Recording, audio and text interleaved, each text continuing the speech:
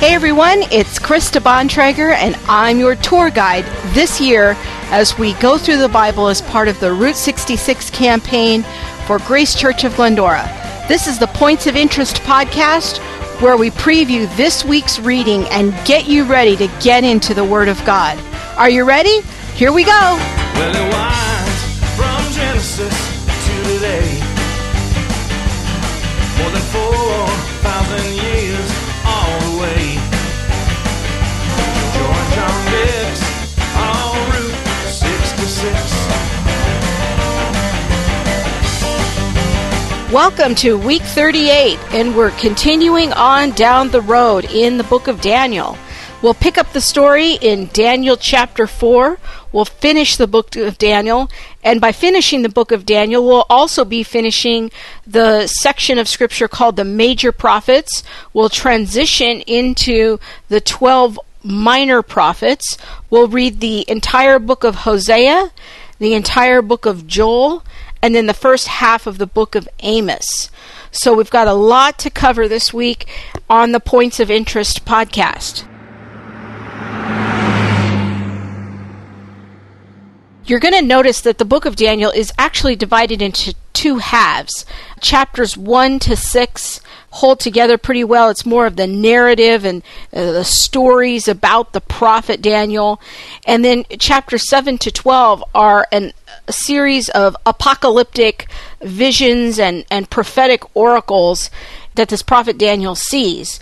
And what's also interesting about the book of Daniel is that it's written in two languages. Chapters 1 and then 8 to 12 are written in Hebrew, while chapters 2 through 7 are written in Aramaic. Now, the language of Aramaic was the common language of the ancient Near East during this time, from about the 6th century through the time of Christ. Jesus would have spoken Aramaic in his everyday life as he was traveling on the earth. What's interesting about this is that the stories about Daniel plus the first vision are in Aramaic. And some scholars have suggested that the purpose behind this on Daniel's part in how he put it together is that these are the sections that would have been open and available for all people to read, even people possibly in ancient Babylon. But the introduction to the book, chapter 1, and the interpreted visions in chapters 8 to 12 are all written in Hebrew. And this might imply that these portions are for God's people only to read, because only the Jews would have read Hebrew.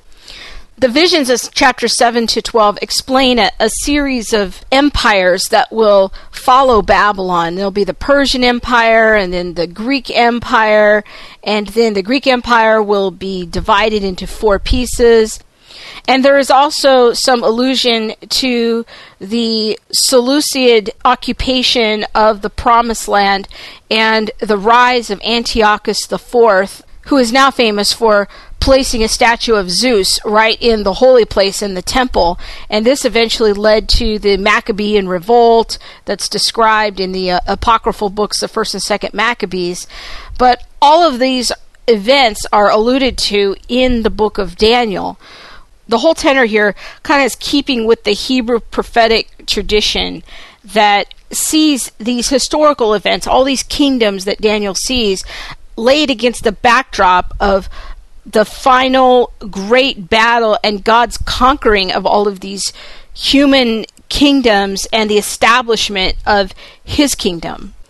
Now, of course, we don't know all of those details and how that all worked out, but there are many prophecies in the book of Daniel that have already been fulfilled. So we'll want to keep that in mind as we move through the book. And in light of these visions, I thought it might be a good time to say a few words about the nature of apocalyptic literature, because this is a form of literature that is fairly unfamiliar to us. It's just not something that we have in our culture. Now, we have forms of literature in our culture today that wouldn't have been familiar to the ancient world. A classic example would be the genre of literature called comic books. You know, if I say the word comic book, we have an image that comes to mind of what constitutes a comic book. You know, there might be squares around the progress of the story filled with illustrations, and people talk with bubble boxes above their head, and the illustrations are generally flat, two-dimensional pictures that tell a story. And this we might characterize as being a genre of literature. Today it's sometimes called a graphic novel. But that would have been a very strange form of literature to somebody in the ancient world. Well, this is somewhat like how apocalyptic literature is strange to us today. So we have to do a little bit of homework to try to understand how to read apocalyptic literature in the way that it was intended to be read by the original author. Now, we should make it clear that apocalyptic literature is not just limited to the Bible. Rather, the biblical authors used a form of literature that was out there in their culture and then harnessed that for their own theological purposes under the inspiration of the Holy Spirit. So the people in the ancient world would have been familiar with how to read apocalyptic literature properly. One of the interesting features of apocalyptic literature is that it seems to come out of periods of persecution or great oppression. And we see this both with the book of Daniel and in the book of Revelation. In the book of Revelation, the church was undergoing severe persecution under the Romans at that time, and that's where John gets his vision. So we see also in the book of Daniel and also parts of Isaiah, Ezekiel, Zechariah have tidbits of apocalyptic passages, and these are all during times of great difficulty for God's people. And there's a great concern in each of these cases as to whether God has forgotten his people. And the nature of the apocalyptic literature is to reassure God's people that he is still active within history itself. He is still intervening. He is still taking care of his people and taking history into a violent, radical end where the righteous will triumph and the evil will be punished. Now, we need to make sure that we understand that apocalyptic literature is different than prophetic literature. Prophecies and apocalyptic visions are different entirely, and sometimes people think that they're sort of all the same thing, that apocalyptic literature is prophetic. Sometimes it can have traces of prophetic elements in it, but overall it is a different genre of literature. Now, one of the features of apocalyptic literature is that it's presented in the form of visions and dreams, and the language, quite frankly, is often cryptic. It has hidden meanings, and it's highly symbolic. Now, the original audience probably would have understood the symbolism much better than we do because they were much closer culturally to the original time and place. So we have to work a little bit harder to understand those symbols. But it's not just a straightforward interpretation of the text. It's very little that's straightforward about interpreting apocalyptic literature. And often these visions contain forms of fantasy and fantasy creatures and creatures that don't really exist, or they have real creatures doing things that seem fantastical. And so, you're going to encounter things like beasts with multiple heads and multiple horns, and we don't necessarily experience these kinds of beasts in our everyday life, but they were highly symbolic and meaningful to the people in the ancient world. So as you're reading through Daniel's apocalyptic visions, you're going to want to keep in mind that you're not going to understand everything. There's a great cultural distance between us in the 21st century in America and the ancient Near East, and so we would have to do quite a bit of homework to really understand what's going on there. But in the big picture, what we want to look for is that God is standing behind the scenes of history, and he's working it out for his ends. And in the end, God will preserve a people, and they will survive great persecution and tumultuous times, but the wicked will be punished. God is bringing history to his desired conclusion. Once we leave the book of Daniel, we're entering into a new part of our journey, and that is the book of the 12, or the book of minor prophets. And first off, we have a very intriguing minor prophet, and that is the book of Hosea. Hosea was a prophet who lived in the north, probably Samaria. So if you remember back to the part of our journey back in 2 Kings, this would have been around the time when the northern kingdom was still intact, but they were experiencing great condemnation for their unfaithfulness to God. And here we have the motif of the marriage analogy that we've been mentioning on several previous podcasts really lived out in a real life situation. This is one of those prophets that gets a call from God that they have to do something, make a symbolic act to show the people the depth of their unfaithfulness. And in this case, God calls Hosea to marry a prostitute. And this becomes a symbol for Israel's unfaithfulness to God's covenant. Now, there's some parts of Hosea you may find difficult to read. It's hard because sometimes he's just so emotional. He wears his heart right on his sleeve. He's got a lot of passion for what he's writing about, and just oracle after oracle, irony upon irony, and such passion. It doesn't always stay kind of on topic. He's sometimes a little bit all over the place, but under the direction of the Holy Spirit, I can see that even when he's veering off track a little bit, it's because his passion is there, and he's trying to wake these people up to the depths of their sinfulness so that they will repent and return to God.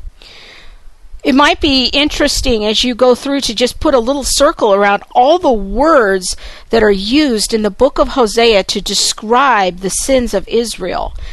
There are many adjectives and descriptions that Hosea uses. Maybe just put a circle around them. Think about them. They're so vivid in the word picture that they paint of what kind of wife Israel was to God.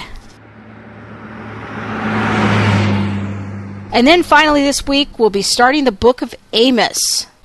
Amos was a shepherd from around the Bethlehem area, and he's ministering during a very unique period in the southern kingdom, and that's when there is a brief period of economic prosperity and some degree of political strength where Judah is flexing its military muscles a little bit. And I guess I find Amos interesting because this prophet not only talks about Judah's unfaithfulness to the religious practices of the Mosaic Law, but also to the practices of helping the poor. When we get to the ministry of Jesus, he's going to highlight the fact that the Jews have missed the primary motivation behind so many of the laws. It's about how to love our neighbor as ourselves. And when our worship of God is neglected, then our caring for our neighbor also falls. Amos describes the socioeconomic injustices in Judah, that they were not taking care of the widows. They were not taking care of the poor in the ways that the Mosaic Law had prescribed. Also, Amos condemns the nations that surround Judah for their failure to be just and to take care of the poor and to treat each other with dignity and what we call these days human rights. There seems to be a certain level of assumption that the moral principles of the law, there are certain aspects of the law that are for everyone, that are universal, and that when a nation undermines those universal moral principles of God's law, they will be subject to his judgment as well. So as you read Amos, think about that, and maybe even think about in our own modern context, what are those universal principles of loving our neighbor as ourself? And how are we as a nation doing with loving our neighbor as ourself? And how are we as Christians doing at loving our neighbor as ourself? And are we opening ourselves up to God's judgment at some point because we are not taking care of others the way that God wants us to? Well, that's all for now. We're almost done with the Old Testament. We're in the Minor Prophets. It's not too difficult to get through the Minor Prophets. It's one of the easier parts of the Old Testament. And just remember, all those events that we read back in the book of 2 Kings are what stand behind the events of the Minor Prophets. So chronologically, it's a little confusing because we've already read that history long ago, but this is just another slant. It's God's perspective on those events back in 2 Kings. We're almost to the New Testament. It's all downhill from here till we get to the book of Matthew. And we'll see you next week as we continue our journey through the book of the 12. We'll see you then. Bye-bye. Galilee, Shechem, Colosseum, and Jerusalem city is kind of pretty, you see.